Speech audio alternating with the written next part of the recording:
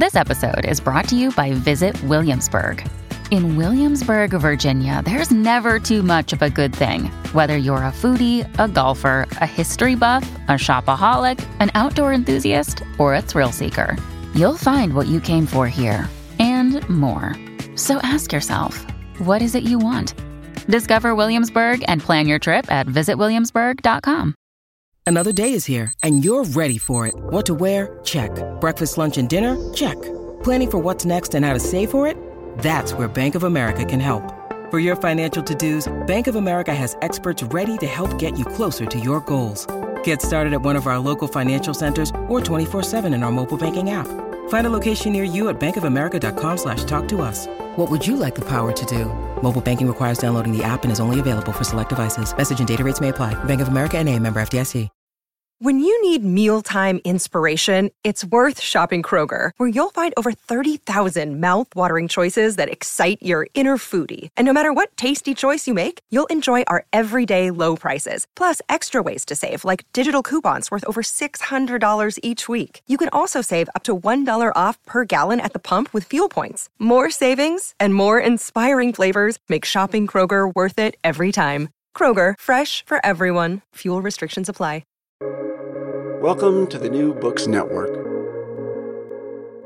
So, welcome to New Books in Critical Theory. It's a podcast that's part of the New Books Network. On this episode, I'm talking to Netta Jodovich about women negotiating feminism and science fiction fandom, the case of the good fan. So welcome to the podcast. Hi, thank you. Thank you for having me. This is a great book. It was incredibly interesting. I sort of was reflecting on like my own position as kind of a sci-fi fan, and my own sort of relationship to this genre, as well as actually learning quite a lot about things like contemporary fandom as an area of research, broadly, you know, kind of questions of gender, feminism, inclusion, exclusion. So lots of different kind of academic themes, as well as the sort of fascinating core case study. And I guess the place to start with the book is probably a question about what it's actually about. And I guess for many listeners, we'll have a kind of a sense of what fandom is and what that means, but actually you use it, I guess, in quite a kind of specific way in the book. So what actually is fandom? What are you actually writing about? Yeah, well, it's a very challenging question, I think, because one of the main themes of the book is exclusion and inclusion, and who gets to decide who's included or not. So defining fandom automatically means that I will have to decide who is included in that concept and who is not. But if I have to try to still come up with a conceptualization of the term, I would say that it's first and foremost an emotional connection to a popular culture content or celebrity or artist, and you just feel connected to them. You care about them. You care what they're doing, what they're up to, what they feel, what they experience. And second thing is it's also a cognitive connection. It's an intellectual connection. You want to know everything there is to know about that person, about that series, about the books. You want to analyze everything. And again, it's because you care. You love it so much that you feel like you always have to be involved with it in some way.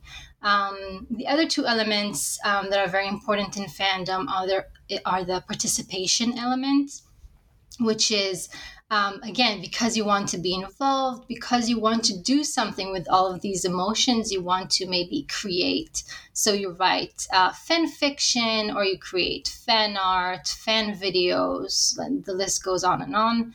And the last thing, which is something that is very prominent in my book, is the community element, is the social element. So you have all these emotions, you want sometimes to share them with other people. You want to be excited with other people who are also excited about the same thing. So you go and you search for like-minded individuals, and maybe then you also become a member of a community, whether it's online or offline.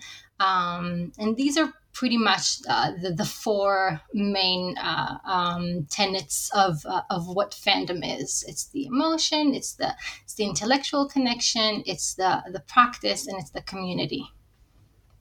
I mean, that element of community, the final point you make there, is quite a nice way of getting into, I guess, why sci-fi in particular can be quite problematic. And one of the things that runs right the way through the book is the kind of idea that on the one hand, you've got a genre that is sort of open to anybody and everybody, but also on the other hand is really not open to anybody and everybody. And in particular, the book uses the case study of feminist women. And I wonder if you could sketch out, I guess, sort of not what the problem of sci-fi is exactly, but why sci-fi is kind of both a good case study and where some of the tensions come for feminist women fans, which obviously is, we're going to talk in detail about. Yeah, so if it's okay, I will start with the feminism part, which is, so I was interested in fandom, of course, but I was also interested in how feminist women negotiate their fanish interests. And that's because I am a feminist fan. I've been a fan for many, many years now. And I started realizing as I got older, as I got wiser, hopefully, that some of my fandoms are problematic, or that's not even the fandoms, just some artists, directors that I appreciated their work. And I realized maybe I should stop watching their movies because of things that they've done. And it was a really difficult decision to make, to know that you love what they do, but you can't take part in that anymore. So I was interested in understanding how do other people solve this tension, mostly because I wanted to know how to solve the tensions that I experienced. And science fiction is a case, well, first and foremost, I would say that it tends to be the genre that is most explored in fan studies. Probably also because the people who are fan studies scholars, they are fans of science fiction. So it's also the first thing that you would go to. So that was also the first thing that came in my mind when I chose my case studies. And I think it is also one of the things that are studied the most, or one of the genres that is studied the most, is because science fiction and fantasy, they offer a different world, a world that could have completely different norms, different social structures, and of course, different understandings of gender and ethnicity and disability. And so there's so much hope, so much to gain from such a genre. But at the end, and especially with the very successful content or franchises like Star Wars and Doctor Who, which were the case studies that I chose, they tend to disappoint. Maybe not everyone, and I don't think that they're always doing a terrible job. Not at all. I think they're in a great gray area where sometimes they do incredible things in terms of representation of women or people of color, but sometimes they do it quite badly. And then the people who do want to see this kind of diversity and do want to see or want to believe that the franchises that they are a fan of, that they are feminist, they tend to get a bit disappointed by them. And the last thing that I want to comment on is, of course, the community, which sci-fi, for I guess for different reasons, is considered a male-dominated fandom. And even though women were involved from the beginning, even with Star Wars, you would see women lining up to watch, whatever movie that came out just as much as men. And still it was associated more with men and more with like boys or teenagers. So it's, again, that thing of also, what do you do when you want to be part of the community? You want to be regarded as a fan, but you're considered kind of second class because you're a woman, or if we're looking from an intersectional point of view, because you're a woman of color. So these are all the challenges that I wanted to unpack in this book. Yeah, actually, the intersectionality is a really key point, and it comes up sort of several times in the book. And I wonder if we could sort of pause and think about it in the context of how your participants, these feminist women, fans of sci-fi, kind of get into sci-fi, but also how they have to manage things like their gender, their ethnicity, their age, when they're thinking about their relationship to the genre, and then their kind of almost their kind of status or their, sort of legitimacy as fans. Yeah, thank you for that question. I think, well, first of all, I had incredible interviewees. All of them were so insightful, and they really, shared with me all their experiences, and I'm very thankful to them. So yeah, it was very interesting in terms of how they got to become fans of science fiction, or specifically Doctor Who and Star Wars. So I will give a few examples of like the interesting things that I found. So there were those who became fans because their fathers were fans of science fiction or fantasy. And what was interesting about that is that they somehow, I don't know what the intention of the dads were, because I didn't interview them.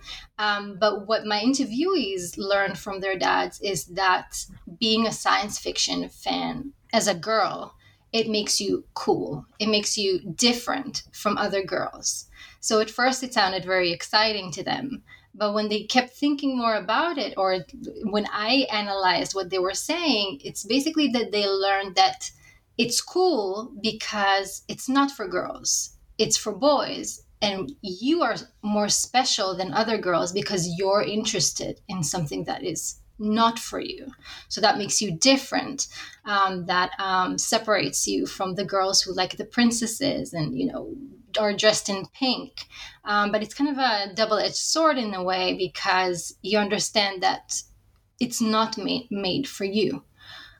So that was one thing. And another thing was with, I had some interviewees who are identified as Black women or mixed ethnicities. And they talked about how their families could not understand why they were fans of Star Trek or Star Wars or Doctor Who, because it seemed so white to them.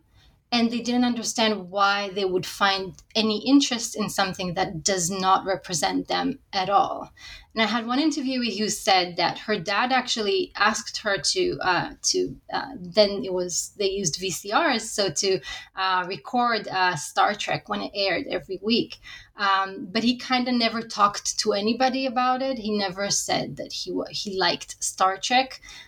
Even though it's quite diverse, or it's considered quite a diverse show, but he kept it a secret because it wasn't really appropriate to be a Black man who is interested in science fiction. One of the things that comes through, I mean, you sort of flagged how can I phrase it, the weirdness that kind of gets thrown at some of your fans for liking particular things. One of the things that comes through is that it's not just the kind of responsibility of the fans that were your participants in terms of, how they relate to the genre and their fandom. Actually, they encounter quite a lot of kind of gatekeeping. So, the shaping of something like Star Wars as a, coded white phenomenon, or, Star Trek being seen as maybe slightly more diverse, but, maybe still not as kind of racially open as maybe it might otherwise be, is not just a product of what's in these shows, but also it's a product of kind of gatekeeping practices. Predominantly actually by men in kind of sci-fi fandom communities. And I was really taken by this idea of conditional belonging that you tease out, I think, in the middle of the book. And I'm sort of keen to know more about that, but also keen to hear about how, I guess, the kind of, the sense of belonging is not just something that comes from the feminist sci-fi fans themselves, but also they're sort of up against some kind of barriers actually that are generated by what I, as the reader, kind of thought was sort of bad behavior from men. Yeah. Conditional belonging is a concept that I'm quite happy that I came up with. Kind of, it was used in the literature, at least in the literature that I found before, but somehow never actually explained. So I was happy to kind of try to do it myself. So the idea of conditional belonging is when a newcomer or someone who is perceived as a newcomer joins an established group, and they don't have access to a full access to everything that the group or the community can allow them to have. And in order to be fully included, they have to align, they have to conform with the norms, with the values of the group. They're not allowed to challenge anything. And if they do, they will just be rejected. And the idea of or another important aspect of conditional belonging is that sometimes it's implicit. It's not like someone will tell you, no, you can't go to Comic-Con, you stay at home. Nobody will tell you that. But once you go to Comic-Con or to a local science fiction convention, you will implicitly get some different comments or looks or behaviors that will make you understand that you do not belong there, or you do not belong there as much as other people might. So that's the idea of conditional belonging. And in terms of, so it sometimes it's not really a matter of what the franchise offers, because as we both said, in Star Trek they have quite a diverse cast. In Star Wars, they in recent years introduced many characters from different ethnic backgrounds, and yet the community itself usually is quite defensive when that thing happens, and there are cases of severe backlash towards these characters. And what was interesting is that the women that I interviewed, they said that they take it personally when someone attacks, for instance, the character of Rose in Star Wars, because they say, she's me.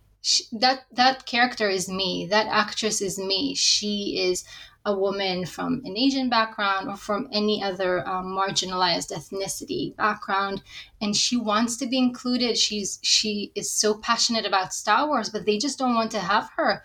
And I relate to that. I feel that way. So this is one of many, many cases where the women that I interviewed understood that they can maybe be there in the community, but they're not supposed to talk about certain things. Again, if it's offline or online, I had women who said that in certain online communities, they will not say that they are women.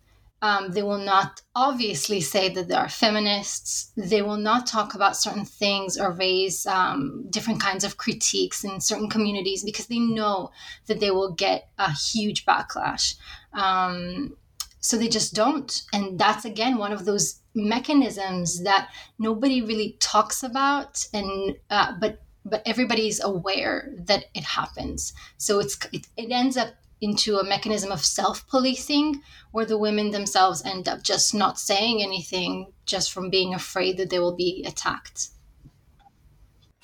You mentioned Rose, and Rose is a kind of fascinating character in lots of different ways. And towards the end of the book, you sort of juxtapose Rose with Leia from Star Wars. So, I mean, I sort of assume people know who these characters are, but I guess, Rose comes into Star Wars comparatively late in the 8th and 9th films. Obviously, Princess Leia is sort of, in the original trilogy, and obviously is important in the later sequels as well, and is maybe a bit kind of better known.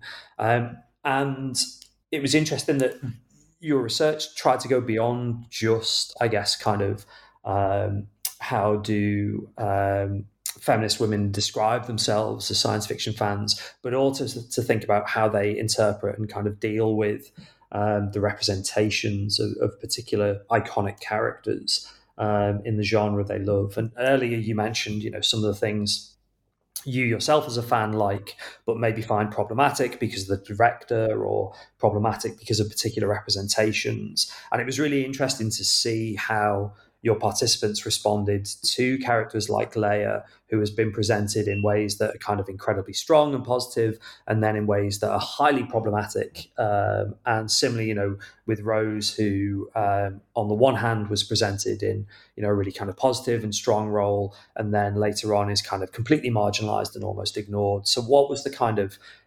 interpretation, and how did your participants kind of navigate some of these, I suppose, quite ambivalent elements of these characters? Yeah. Thank you for asking that. I think that was a really interesting way to talk about feminism, because obviously not all feminists think alike. What one might find empowering, the other will find concerning. And this is another kind of friction that I'm interested in. So what is like the proper way to be a feminist, or is there such a thing, or who is a feminist icon, and can she be always like perfect, always feminist, always like on point, or are there moments of friction? So I'll start with Leia. Obviously, Leia is a huge, first of all, icon. I'm sure that even the people who've never seen Star Wars, they know her face, they know her white gown, robe, and they also know the sex slave Leia outfit. And these are two interesting representations of the same character. So obviously with the gunfight, the gun shooting Leia, the witty, snarky Leia, everybody loves that version. But then it gets more tricky when it gets to the sex slave Leia, where I really had two different approaches with the feminists that I interviewed, where some found it very empowering, and they found it. I'll explain that there is a scene in Return of the Jedi that when Leia is captured by Jabba the Hutt, and he shackles her with chains, and he grabs the chains whenever he's annoyed and kind of brings her closer to his body. And the clothes that she's wearing are very revealing. It's basically a bikini, a gold bikini.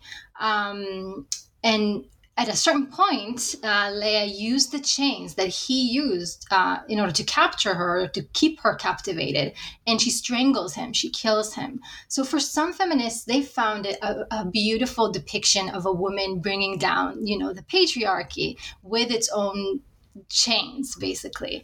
And they found it very, very empowering. But there were the ones who said, who talked about the issue of consent, and they said that it would have been nice if she chose the character to be dressed this way and to be a sex slave, basically. But she didn't, and she was captured. And therefore, there's nothing empowering about being like dressed this way. And they also mentioned the fact that the actress, Carrie Fisher, that she was very uncomfortable being in those scenes, that she had to have a strict diet in order to, dress that, wear that bikini. And so it goes even beyond what you see on screen. So if you think about what the actress had to go through and how she will forever be known for that bikini, they found it quite upsetting. And another version of Leia that I want to mention before moving on to Rose is General Organa at the end of Leia's kind of plot line, which had to end up quite abruptly, sadly, because of Carrie Fisher's passing. But that was also an interesting case because I didn't mention, but age was another thing, another identity, I could say, that I looked into in this study. And I saw how the older interviewees that I had women who were like 50-year-olds, and they were quite upset with the way that the media talked about Carrie Fisher when she reprised her role later in life, and how people kept asking, oh, is she still good looking or is she not? Oh, she looks old for her age. And nobody did that with the other actors who also reprised their roles. They only did it to her. So it was interesting that it was the older interviewees who really paid attention to that. And again, they really identified with that, and they felt quite, again, concerned, and again, as a sign that they're not included in this community anymore, because they are also not young and as attractive as they were when they were younger. So that is the case of Leia. And with Rose, it was, to put it simply, it was a huge mess. It ended up being a huge mess because the fandom, and when I say the fandom, it's not everyone, of course, but there were very loud voices in the fandom who were quite angry at her character, didn't want her to be included. And they, again, it wasn't just the character, they also attacked the actress, who had to basically shut down all her social media platforms or accounts. So this was yet another example for my interviewees to understand that they're not included. And I will mention that because of the backlash in the last movie, Rose barely had any spoken words coming out of her mouth. Like, she was basically just just someone in the background, didn't have any kind of didn't have a speaking role, basically. So the women that I interviewed saw it as a sign. See, they are so scared of all those angry fans that they were able to do this to Rose. They didn't listen to us, who really liked Rose. They listened to them. So this is yet another example that we are kind of second-class citizens in this fandom. Those two characters and the sets of reactions, I guess, are quite nice examples of some of the kind of tactics that feminist women fans use, both, to kind of reclaim ownership of perhaps problematic representations, and to say, actually, there are things that studios or writers have decided on that we really disagree with and we want to change. And also at the same time, kind of push back against backlash and, sort of challenge the idea that they only have conditional belonging to sci-fi fandom. And I think this is a really important sort of element of the kind of conclusions that the book comes to, the kind of the agency that both your participants, but feminist women fans more generally have in terms of kind of changing sci-fi as a genre and changing what sci-fi fandom means as well. And I wonder if you could give some examples of those kind of tactics. Yes. So one of the chapters in the book is, after I go quite on and on about all the problems and all the challenges and all the frictions, I then introduce the tactics that my interviewees used in order to try to reconcile the tensions that they feel. So I had two umbrella terms for the tactics. One was narrative tactics and one was practice tactics. So with the narrative tactics, it included the kinds of rationale that they come up with in order to organize their identities, their thoughts, their values to themselves, and also if they have to ever explain it to someone else. So these included, for instance, that long word that I hope I will be able to pronounce without getting my tongue tied, compartmentalization. which is basically they would say, okay, I notice the problems. It's not like I didn't notice them, but I choose not to pay attention to that and pay attention to the things that still make me happy and things that I still love about the franchise, whatever it might be. And so that was one thing. And the other thing was also, I called it imperfect feminism. So basically what they would say, so again, it's that them identifying with their fandom. So they would say, I'm not a perfect feminist. I sometimes get things wrong. I still need to grow and learn and become a better feminist. And so does my favorite franchise. So I see that they're trying. Sometimes it works, sometimes it doesn't. But we're both learning and growing. So that was another thing that they came up with.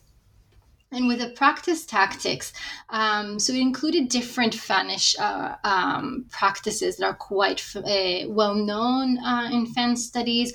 So again, they might go and write fan fiction where they would fix problems. They would fix plot lines that they didn't like. They would fix characters that they thought were misrepresented. And that would be one way to kind of gain more ownership and envision the fandom or the franchise that they want to see. In other cases, so in terms of consumption, they would make sure to only buy, let's say, the female characters, whatever kind of merchandise that was related to them in terms of like Star Wars. There was a big campaign when Rey was first introduced, which was hashtag Where's Rey, because she was the star and yet none of the merchandise featured her, at least in the beginning. So they would make sure to buy whatever Rey merchandise they found. And also they emphasized that they also do it, those who were mothers did it for their children. So they would be familiar, or they would practice playing also with female figurines. So if they had boys, they won't only buy them the Luke Skywalkers, they would buy them the Reys, the Princess Leia's. So they would, they would also be interested in female characters and not just in the male characters. They also talked about, and I'll mention it because I think it's quite important. They also mentioned finding alternative communities, which is a big question on its own. But I had women who said, "Look, I'm tired. I don't want to. I don't think that the burden of bringing a change to the community should rely on me. It should rely on those who are in power, let's say. Should rely on those who have more agency, more control over the fandom. They are the ones who should actually bring the change. I am tired of this. I'm finding an alternative, more safe community where I'm not the minority anymore, where I'm the majority, or I'm with my equals. And that's what I'm going to do. I'm not going to try to be accepted to a community that doesn't want me.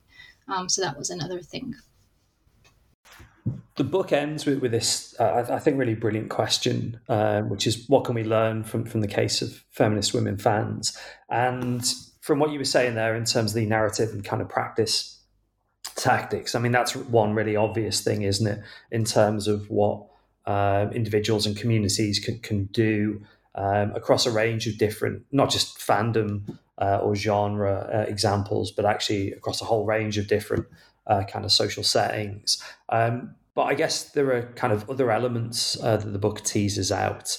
And I suppose, the kind of the way to conclude is to repeat that question, really. Right? What can we learn from this case study? What do you think are the sort of broader insights that go beyond just this example? Yeah, I think I'll explain why also it's there, why I put that in the book. Even before I answer the question, and that's because I'm a sociologist. That's the department that I'm in, the departments I've always been part of, and sometimes it seems like people, and it's not just for sociologists. I think it's for many people who study fans. It feels like it's, why are you studying this when there are way more urgent things to study in the world, like much more important, much more related to policy and to all sorts of things. So why are you wasting your time? And so I always felt like I had to defend not just my research, but the field as much as I could. And I think that actually there's so much to learn from fans, because it's an identity that people are so passionate about. And I hope I said it a few times, so I hope it's it comes it's clear enough. But yeah, people are so passionate about it, and it is like a microcosmos of the bigger society, especially because there are so many different frictions and conflicts that are related to really important topics. So again, like racism and sexism, ableism, ageism, and because people are so passionate about it, they speak about it so openly and explicitly. And so I think it's a great opportunity to learn about people, you exclude or include or gatekeep, and these kind of, so with conditional belonging, I think it's something that could be used in many different research and studies. So it could be, and again, the case in general could be related to issues of women who work in a masculine profession, or religious people trying to, negotiate things that are, their affinity to things that are not really religious.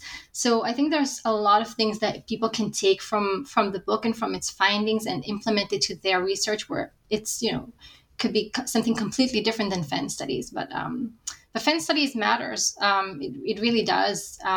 There's so much to learn. So that's why I put it in the book, and it's one of the things that kind of conclude the book, and hopefully it comes across in the book.